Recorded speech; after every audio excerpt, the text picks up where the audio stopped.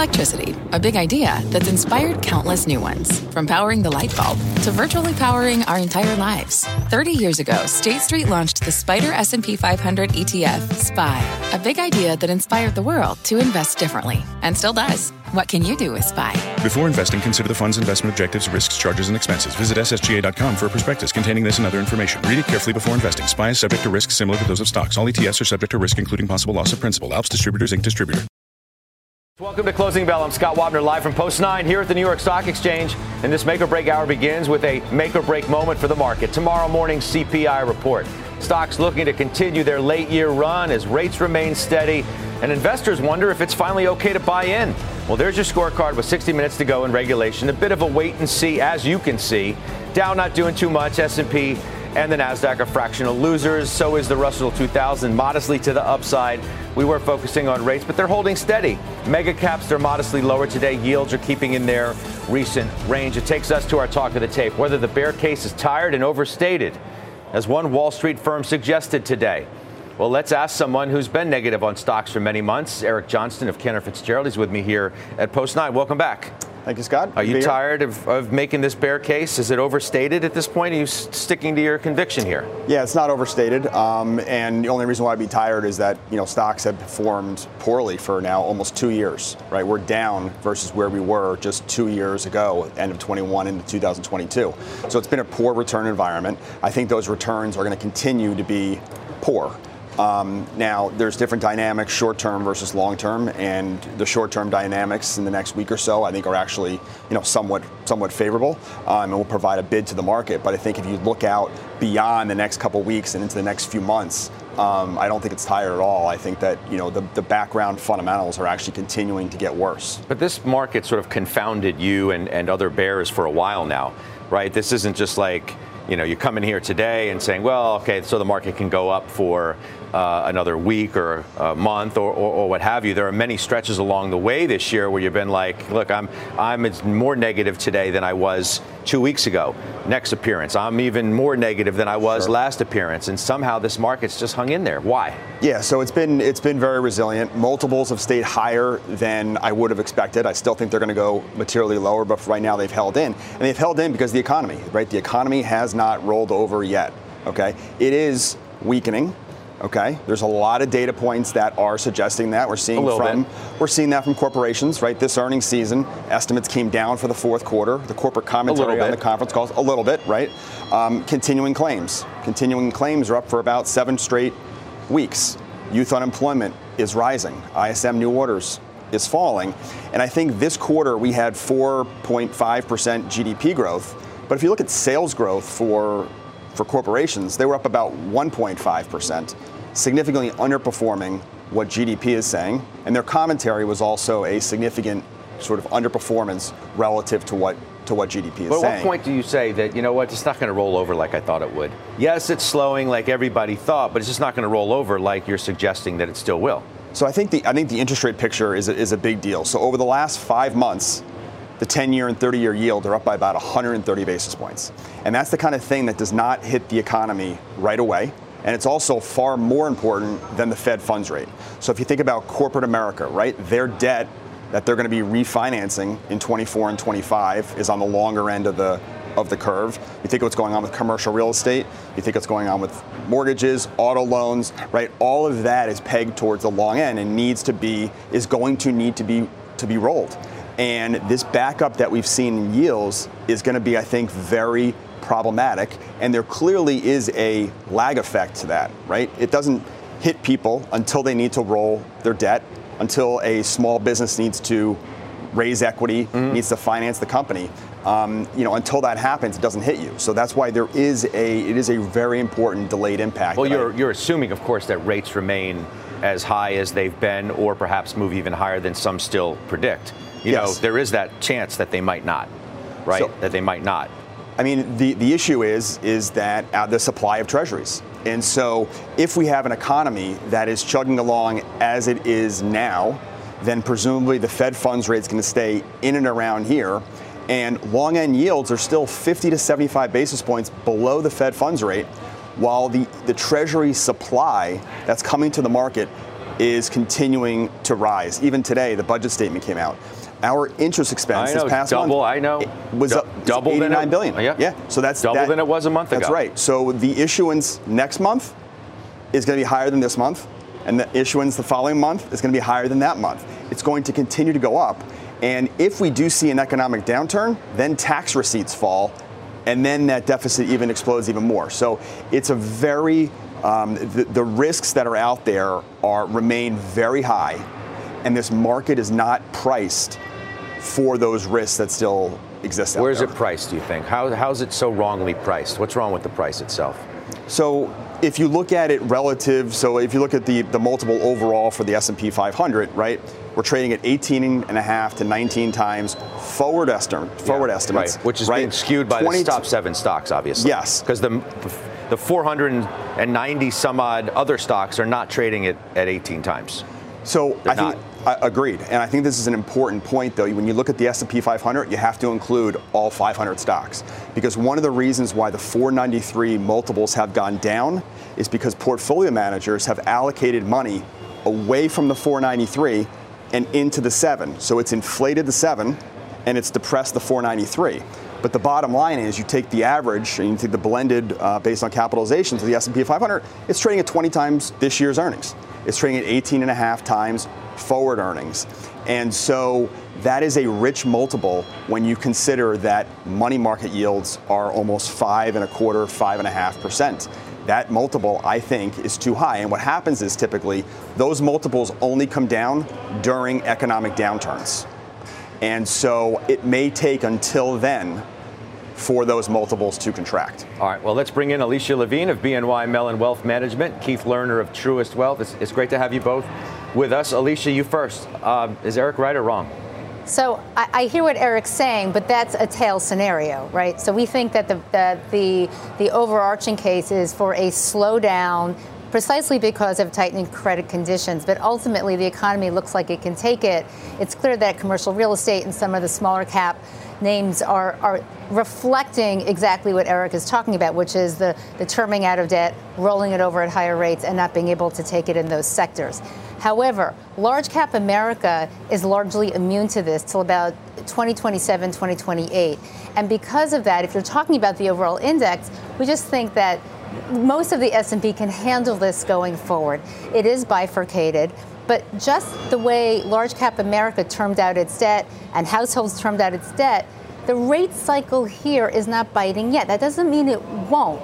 It just means that it's slower. And then you're looking at an election year. And at some point, we're running out of time for that recession to get here, because you typically never have a recession in an election year, especially when the incumbent is running.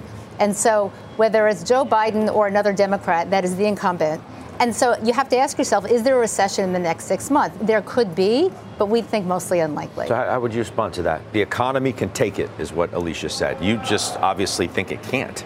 Right. So I think a slowdown, in and of itself, I think would cap equity prices, because if we have a slowdown, then you have a weaker economy and rates presumably and inflation kind of stay where it is and stay elevated. I think one thing around an election year would just be, is it going to be different this time? Because are we sort of filled to the gills on fiscal spending? And typically, right, you don't have the recession in the final year of the presidencies because they spend money in order to keep the economy up.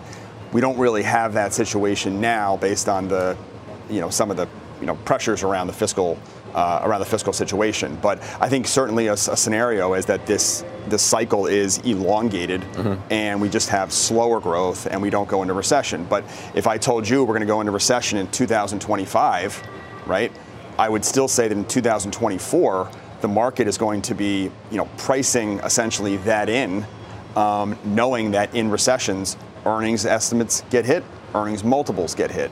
And so if you see that coming even a year out, that's still problematic based on where we currently are with multiples. So, Keith, you look, the last couple times you were on, you were more positive than not, I think, and decidedly so.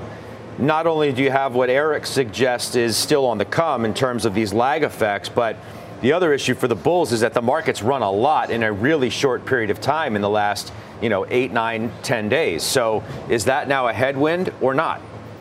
Yeah. Well, great to be with you, Scott. You're right. We were actually with you on the day of the low around 4,100. We published a note that day that said the pullback was an opportunity, but we thought that was in the context of a choppy range that continues. To answer your question specifically, the risk reward is less favorable than it was then, but ultimately we still think before year end that we still have some upside, maybe 3 to 4% upside, because we still have positive seasonals. Forward earning estimates, I know there's a lot of concern that they're going to weaken, but they're right now at a record high, and they have defied expectations all year long. And let's not forget, a lot of corporations have been told there's going to be a recession all year long. So they've been preparing for that recession.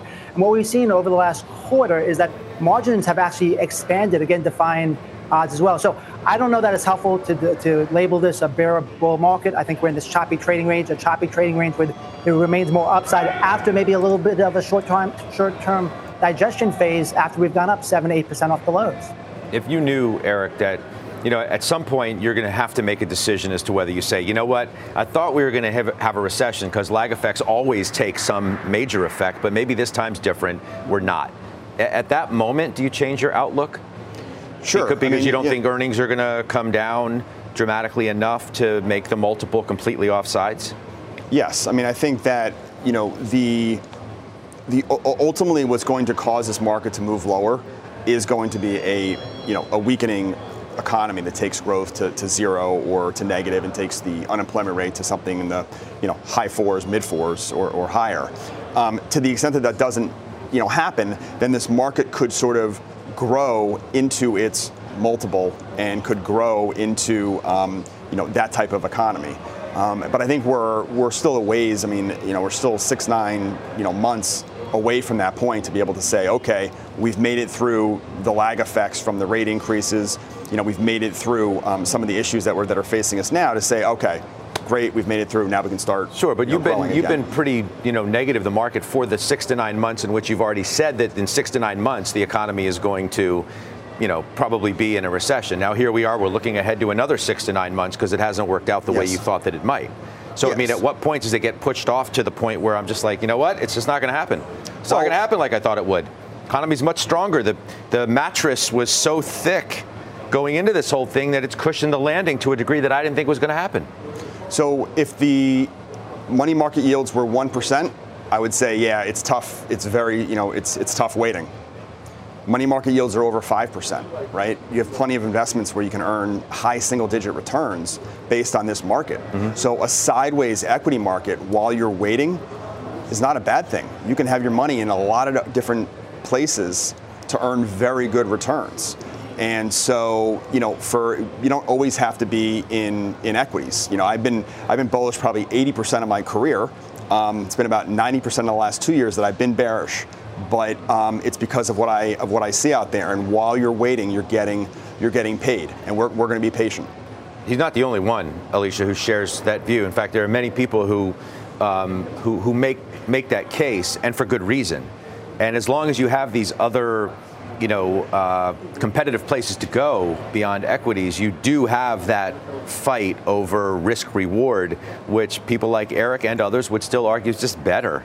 It's just better than the stock market, especially now. Well, it's better because it's a sure thing in the short term if you're going to be in cash or T-bills. But the issue is if you think in any case that there's going to be some sort of slowdown, you don't want to be there anymore.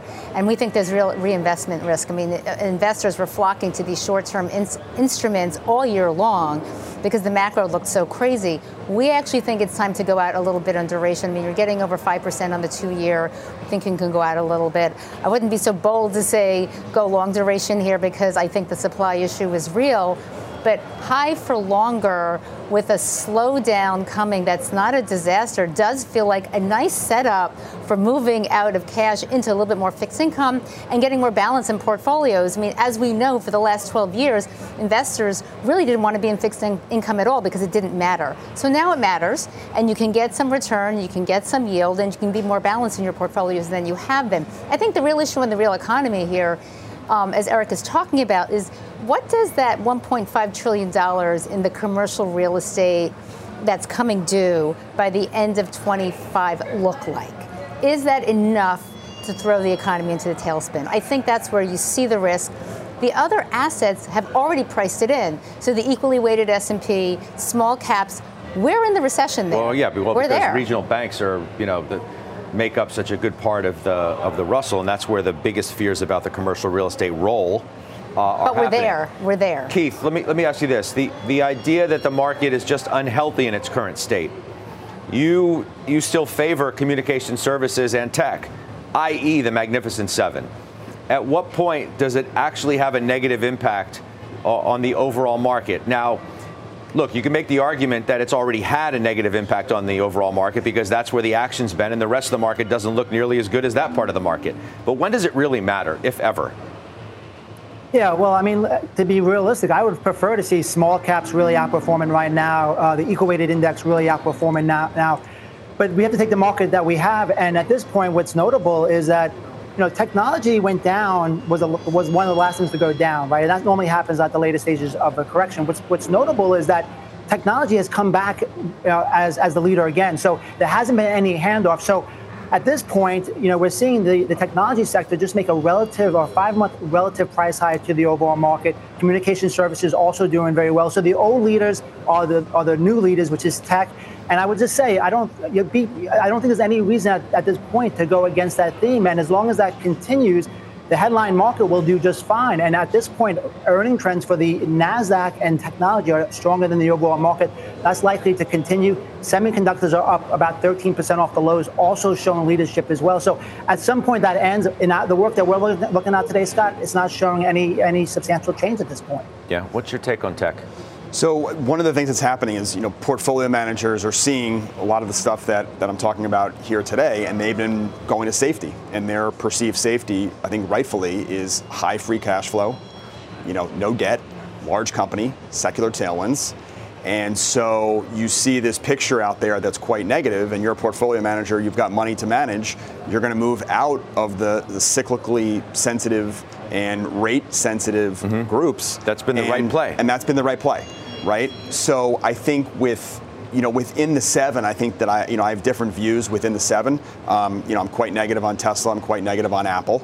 But I understand Microsoft, I understand Google, I understand Nvidia. Why are you quite negative on Apple, which was like 169, now it's 185?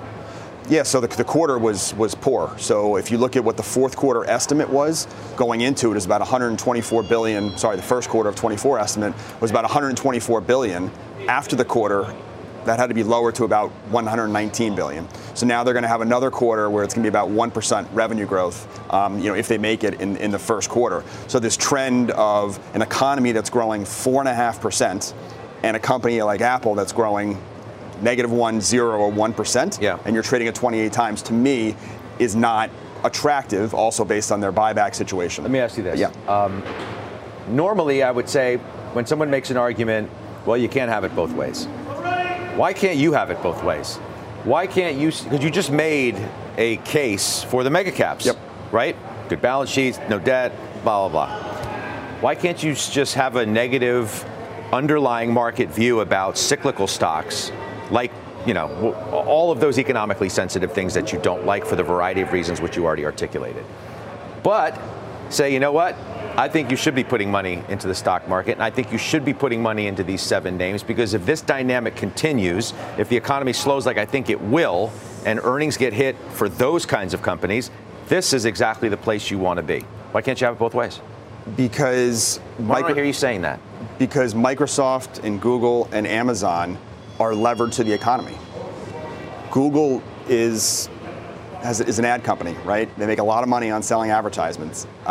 Amazon, they've got their enterprise business, retail business, right? These names are going to be impacted by a downturn in the economy. I just think they're going to perform better than the, however you want to phrase it, the other 493 in the index. But make no mistake, they will get hurt by a economic downturn. Like I said, Apple's growing 0% in a 4% GDP environment. What's going to happen when GDP is 1% or 0? I think that their earnings they will get hit.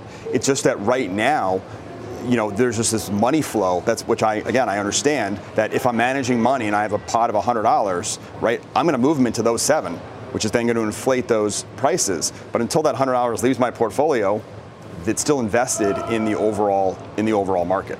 Alicia, last point to you before we go. So we like large cap America and large cap tech precisely because they can earn through the higher yield world. And in the end, if you slow down a little bit and yields come in, you get the performance on the multiple side from the duration. We like this area. It's true what Eric says. There are some in that Magnificent Seven where I think the earnings are suspect. I can't talk about them but there are others that will have an earnings boost from hyperscaling on AI, and so that I think weighs each other. Okay, we'll leave it there. Everybody, thank you. Keith, we'll talk to you soon. Alicia, thank you. Eric, appreciate it as always. Scott, thank you. Eric Johnson, Cantor, joining us right here. Let's get to our question of the day. Do you think the bear case for stocks is overstated? You can head to @CNBC Closing Bell on X to vote. We'll have the results a little later on in the hour. In the meantime, a check on some top stocks to watch as we head into the close. Christina Partsenevelos, as always, is here with us. Christina. Monday.com is having its best day since May after smashing estimates. The enterprise collaboration company also raised its full year guidance, and that's why shares are up almost 10%. Medical device stocks are also higher. Those stocks have been selling off on fears that popular weight loss drugs like Wegovy would threaten device makers in the space like heart disease and diabetes. But you can see U.S. medical devices is up over 2% right now, but still down 12% on the last 3 months. Switching gears, you got some analysts that see hope for some of these beaten up stocks, with Baird saying the findings could be seen as a marginally positive for some device makers, especially given their recent underperformance. We just talked about that. And that's why we're seeing big gains in names like Insulet, Dex.com, Transmedics on your screen, you can see is up 5%. Penumbra up 16%, Scott. Christina, thank you. We'll talk to you soon. We're just getting started here. Up next, going beyond big tech. Top chart watcher Chris Ferrone is making the bull case for upside out of the mega caps, where he's finding that opportunity and the key levels he's watching. He'll tell us just ahead. We are live from the New York Stock Exchange, and you're watching Closing Bell on CNBC. From their innovative practice facility to unmatched views from the fairway, the PGA of America is helping lower scores and elevate fan experiences with 5G solutions from T-Mobile for Business. Together, we're using AI-powered analytics to expand coaching tools and bringing fans closer to the pros with 5G connected cameras. This is game-changing innovation. This is the PGA of America with T-Mobile for Business. Take your business further at T-Mobile.com/now. When it comes to your finances, you think you've done it all. Saving, researching, investing. Now you can take those investments to the next level with Yahoo Finance, our sponsor today. I have an investment account with Schwab and a 401k with Fidelity, and I use Yahoo Finance to consolidate them so it's incredibly easy to manage. They've been helping great investors like you for over 25 years. So whether you're a seasoned investor or just looking to level up, Yahoo Finance can simplify things, putting all your tools and data in one spot. Yahoo Finance takes a 360-degree look at the financial news cycle. From breaking news, original editorial perspectives, analyst ratings, independent research, and customizable charts, they've got you covered. You can see all of your 401k and other investments by securely linking your brokerage accounts. Yahoo Finance gives you insights and helps you see your wealth in its entirety. That big picture perspective helps smart investors become even better. For comprehensive financial news and analysis, visit the brand behind every great investor. YahooFinance.com, the #1 financial destination. YahooFinance.com. That's YahooFinance.com. All right, welcome back. Stocks mixed today as we head into the close. Here to share where he is finding opportunity, Chris Ferrone. He's the head of technical and macro research at Strategas Research Partners. Good to see you again. Great to be here. So where is the opportunity now after we've had a pretty darn good run? You know, I think what's tricky is we're back at, call it 44.15, big level. Yeah. You still only have 40% of the S&P above the 200. So to say this is like some great rising tide would not be true. No, so we got to pick our spots. Anything but. I'm looking squarely at the Russell like, when are you going to do something? And we know where the leadership has been with the Mag 7. That certainly has continued. But there has to be other things to do or other places to play. And I think there's a couple areas that get neglected that actually act quite well. Talk to me. Industrials in particular. I mean, these things have largely been leadership for a year, have not gotten anywhere near the attention that tech has gotten here. Look at names like Parker Hannifin, new absolute and new relative high today. PACCAR, PCAR. There's like 20 analysts that cover that stock. There's only 4 buys on it. So strength is being neglected. We love that combination when you have a good chart with the sell side is totally not paying attention. Even within tech, Scott, look at IBM.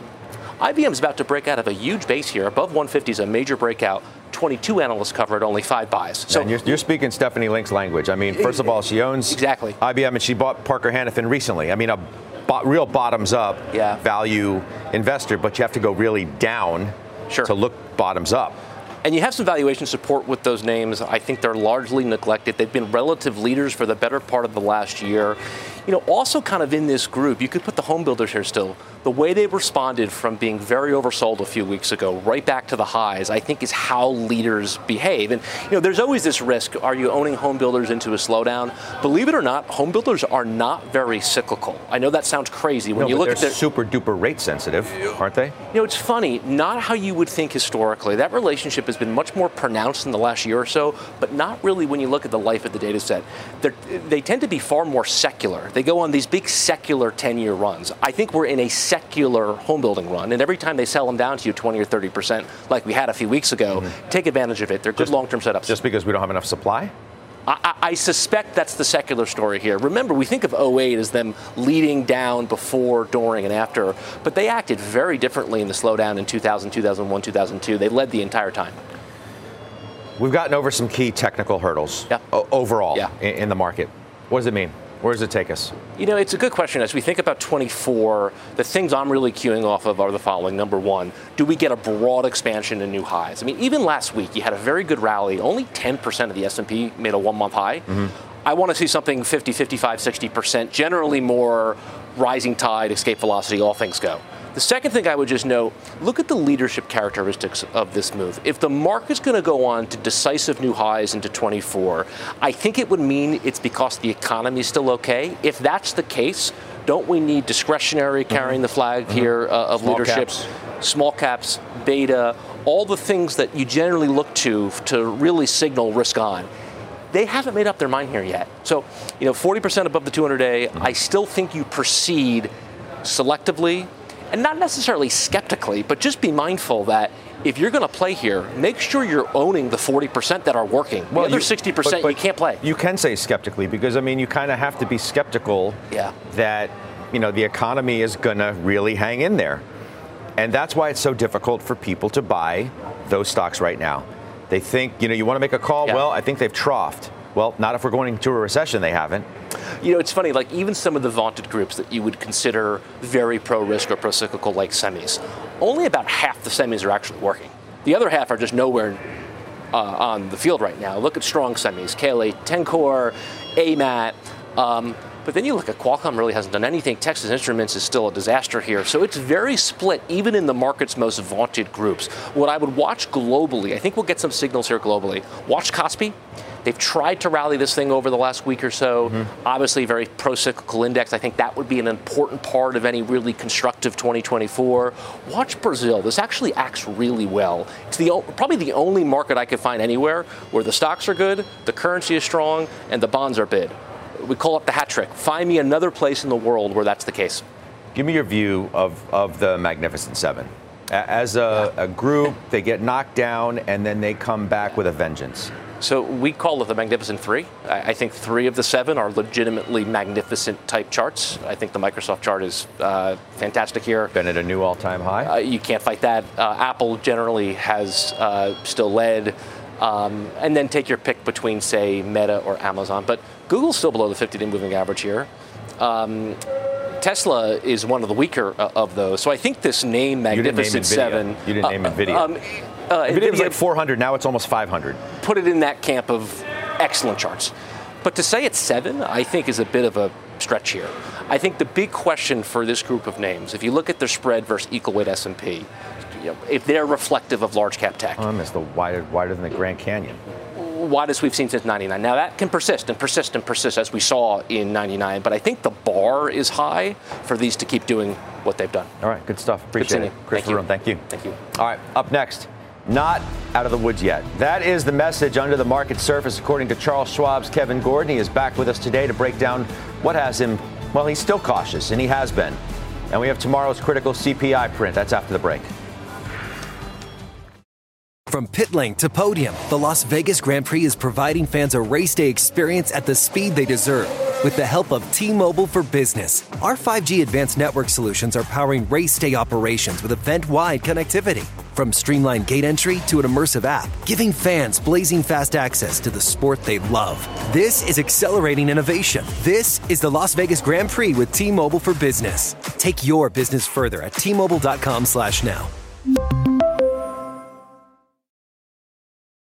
Stocks are flat to start the trading week ahead of tomorrow morning's CPI. My next guest says, well, we have yet to enter a durable bull market. He's still finding pockets of opportunity and strong, quote, deep value plays. Joining me now, right here, Post 9, once again, Kevin Gordon, Charles Schwab. Welcome back. Hey, Scott. Good to see you. All right, so I'm looking at the notes. Now, participation from average stock lagging. Breadth not consistent with a strong, durable bull market. Constructive price action outside of the Magnificent Seven is lacking. Got to be cautious. We've been saying this for like 10 and a half months. Well, when does it not matter? I will say some of it started to change in midsummer. And, we started to get constructive when all that, as you just listed, started to improve. You had started to see breadth metrics participate. The average stock improved relative to the cap-weighted index. Small caps started to get some legs of strength for a little bit. No traction, really. No traction, right? But that proved to be a head fake. And then July was kind of this turning point, obviously, in hindsight, because we know that was the most recent peak, but also the fact that, you really started to see, I think, more of a negative divergence within some of the earnings data, where even though earnings beat rates started to improve, sales beat rates started to roll over, you haven't really seen as much of a durable improvement as you move down the cap spectrum. So, we're kind of back to this theme that we've been in for, a couple of years now, which is just one of bifurcation, where now even in this latest advance from late October, you've had the mega caps leading the way. So the Magnificent Seven has been the group to be in, and then everything else has sort of been just lacking. I will say, in terms of the advance and whether it's sustained, you do still have some support from a sentiment perspective. So, for all of the excitement around the gains that you've had over the past couple of weeks, it hasn't really been met with a ton of investor enthusiasm, especially on the behavioral side. It's not like we're miles away either from new highs, really. Oh, yeah. You've had which shows the resiliency of the market in the face of everything. And the haters, I'm not necessarily putting you in the hater group, but the haters who say, well, the market doesn't look good, it's not healthy, it's being led by mega caps, it's just up the whole way. Yeah, and it's not as much that, just because it doesn't look good means it looks outright bad. If you were just to take out the mega caps, you're up slightly year to date. If you were just looking at the equal weighted S&P, you're flat year to date.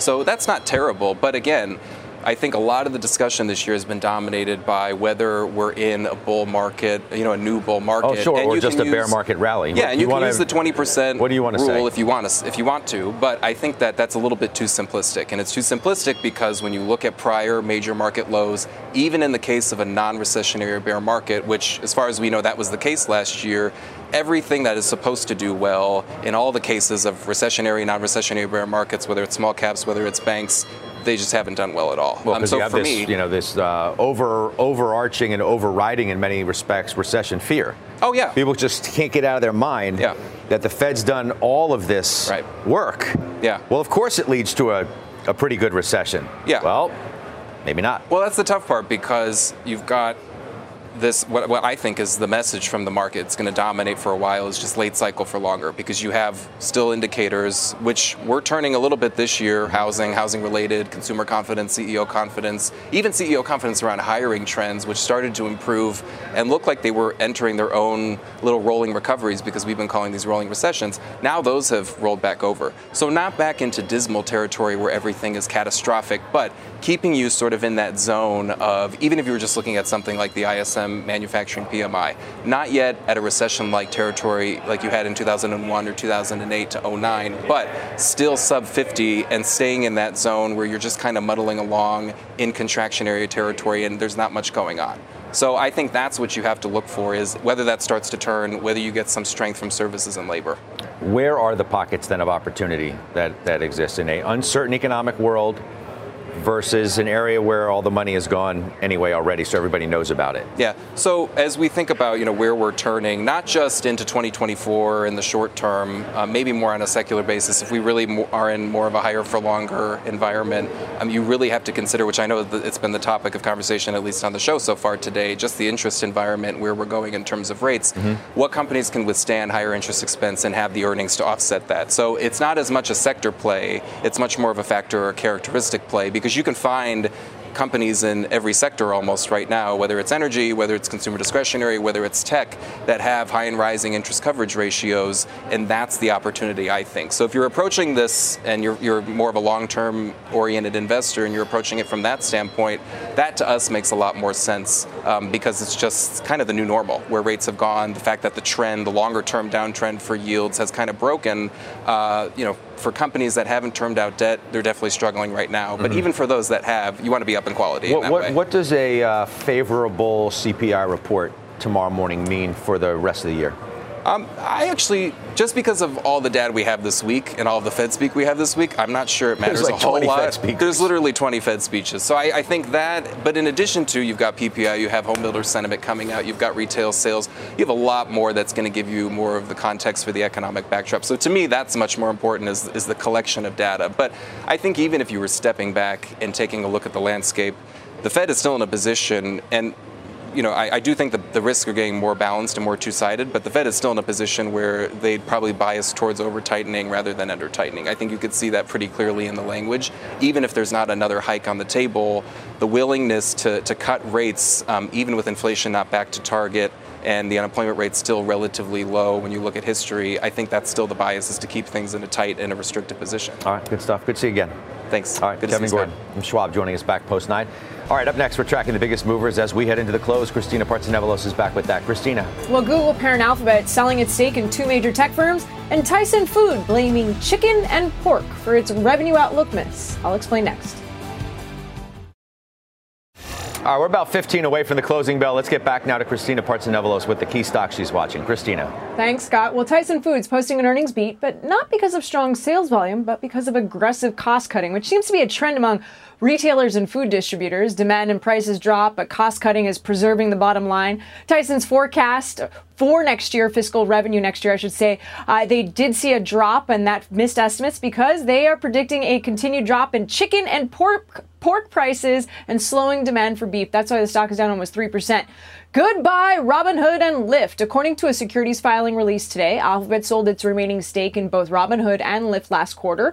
Robinhood has been struggling as of late with its monthly active user base and crypto trading both shrinking in Q3, while Lyft still struggles to catch up to Uber. But you can see Lyft down about 5%. Robinhood not reacting as much, up over 1%. Scott? All right, Christina, thanks so much. Christina Partsenevelos. Last chance now to weigh in on our question of the day. We asked, do you think the bear case for stocks is overrated? Head to @CNBC Closing Bell on X. The results just after this break.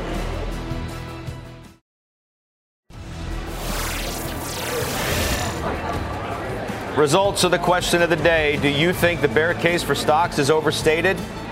The majority of you said yes. Yes, I do. Near 56%. Coming up, Fisker shares powering higher today, but under pressure over the past month. The company gearing up to report earnings in OT. We're going to run you through the numbers you need to watch for when those results hit the tape. We'll do that and much more in the Market Zone next.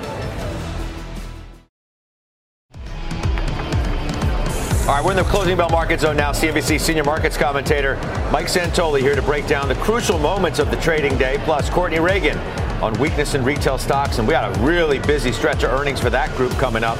Phil LeBeau looking ahead to Fisker's report. That's out in overtime today. But, Mike, today very much wait and see, because I think all eyes and minds are on the CPI tomorrow morning. There's no doubt about that. Just kind of idling here. And it makes sense. It's funny. You look at all the strategists year-ahead outlooks that are starting to filter through, and I can see why there's not a tremendous amount of conviction for a huge move away from where we are. In a weird way, both bulls and bears, I know you've been having this debate all hour, could declare victory. If you're a bear and you say, look, we never really got out of the muck from last year, you could look at the average stock doing nothing and actually most of the economically sensitive areas of the market really not performing and sending a little bit of a tough macro message and say, see, we told you. The problem is, 7-8 stocks got the S&P up 15% and only a quarter of the S&P is keeping pace with it. If you're bullish, you say, look, we're sort of sideways for 2 years. The economy's bigger. We don't have a recession yet. As long as we don't have a recession, we should be able to keep this up and maybe get a catch-up trade from the rest. So I'm on board with that being the way you set out the probabilities for 2024. What breaks that, though? Yeah. We've talked about that. It's like you're in your camp here, and no one's budging yet. I don't know if it breaks it entirely, but you can go through these phases where all of a sudden it seems like, we got a second wind in the consumer because wage growth remains where it is. And if you start to get inflation surprising to the downside further, and it looks like we're getting closer to the 2% target than the Fed itself has said we're going to get there in 2025, all of a sudden the market can talk itself into we're going to get rate cuts, and that maybe allows them to stick the landing more easily. So I think all those things are in the mix. At the same time, you can't ignore that we are late in the cycle probably, and how much more earnings growth can you get out of a slowing economy? I'm glad you bring up the consumer. It's a good segue, Court, to you, because retail's under pressure, and boy, we have a lot of earnings coming up. Depot and Target, Advanced Auto, TJX, Walmart, Macy's, and on and on and on. I know the retailers really give it to us in November, Scott. Really, though, big downside moves in retail here to start this week ahead of all the major retailers reporting their earnings. We've got CPI tomorrow, Black Friday next week. The XRT is underperforming the broader market, but really it's a number of individual names that are off very sharply that kind of got our attention today. Department stores continue to suffer. Nordstrom down 4% and hitting a 52-week low. Kohl's down 4%. Macy's off 3%. Bank of America credit card data did show clothing spending fell more than 9% in October from last year. That was more than double the drop from September year over year. Now, some of the discounters, they're selling off pretty sharply, too. Big Lots, Burlington, they're down 4%, Five Below down more than 2%. And look at some of these specialty names sort of across the board. Hanes brands off 7%. Under Armour, VF Corp, Bath & Body Works, Boot Barn, those are all lower by around 5% or so. So really sort of across the board here, just some negative sentiment on the consumer before we start to hear the details from some of these retailers and the anticipation for this all-important quarter that we're just starting into right now. Yeah, ugly looking board there with all those stocks down a lot. Court, thanks so much. Courtney Reagan, as we look ahead to some pretty substantial retail earnings. We're also looking ahead to Fisker. Those numbers are coming out in OT. Phil LeBeau.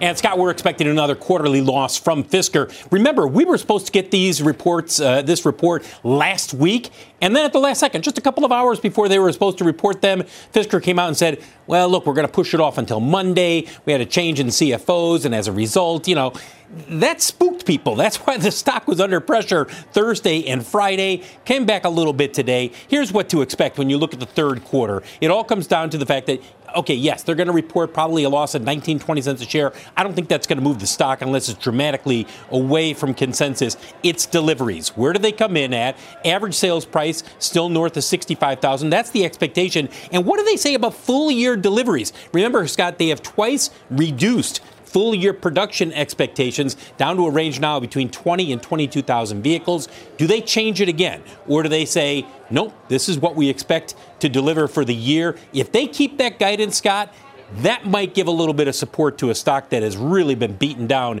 in the last several months. Yeah, no doubt. We'll see what happens. Phil, thank you. Appreciate that. Mike, I'll turn back to you as we approach the 2-minute warning. Good CPI tomorrow causes a bigger bump in the Russell beaten down. Or the Qs. Yeah. Presuming we get the rate response in line. That's what I'm thinking, yeah. Sure. CPI comes in favorable, rates move lower. Yeah. Russell or Qs or both? I mean, I would think Russell has more room. It's obviously wound pretty tight down here. There's a lot of revisionism going on, interestingly, on the small cap front. You look and say, are they really as cheap as they look? If you actually take out the money-losing Russell 2000 stocks, I think BofA said today, it's merely at an average valuation. So I think there's people are talking themselves into there being a reason that small caps have suffered this much. But I do think in general, CPI is what we have to work with in terms of a potential market mover. If it's not too far from expectations, I don't know if it really stays with us for very long as a catalyst.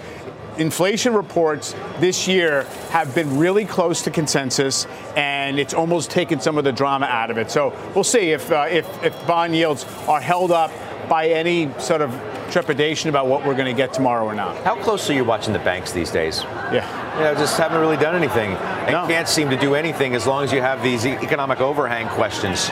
Yeah, I mean, I think they're right alongside small caps with the problem parts of the market that are not allowing you to fully relax and about the outlook. I'm not thinking necessarily just about regionals, which obviously make up a big part of the. Some Fed commentary today to basically saying that the actual balance sheet stress, that moment is past. It's not what it's about right now. It's really they just operate downstream of what the overall economy is going to do at this point. You know, it really to me isn't about who's got less insured deposits and more insured deposits, and who has more duration on the balance sheet on the asset side. I think it's much more about is the economy going to hang in there or not? Is the delinquency rates that are rising mostly just about normalization and getting through the 2020 kind of bulge in credit creation, or is it something more to worry about? I mean, tomorrow morning goes a long way to confirming the story that inflation becomes impossible. Inflation coming down, economy can hang in. We'll see. We'll go out. At least the Dow will in the green. Elsewhere, we're going to wait and see what happens. From their innovative practice facility to unmatched views from the fairway, the PGA of America is helping lower scores and elevate fan experiences with 5G solutions from T-Mobile for Business. Together, we're using AI-powered analytics to expand coaching tools and bringing fans closer to the pros with 5G connected cameras. This is game-changing innovation. This is the PGA of America with T-Mobile for Business. Take your business further at T-Mobile.com/now.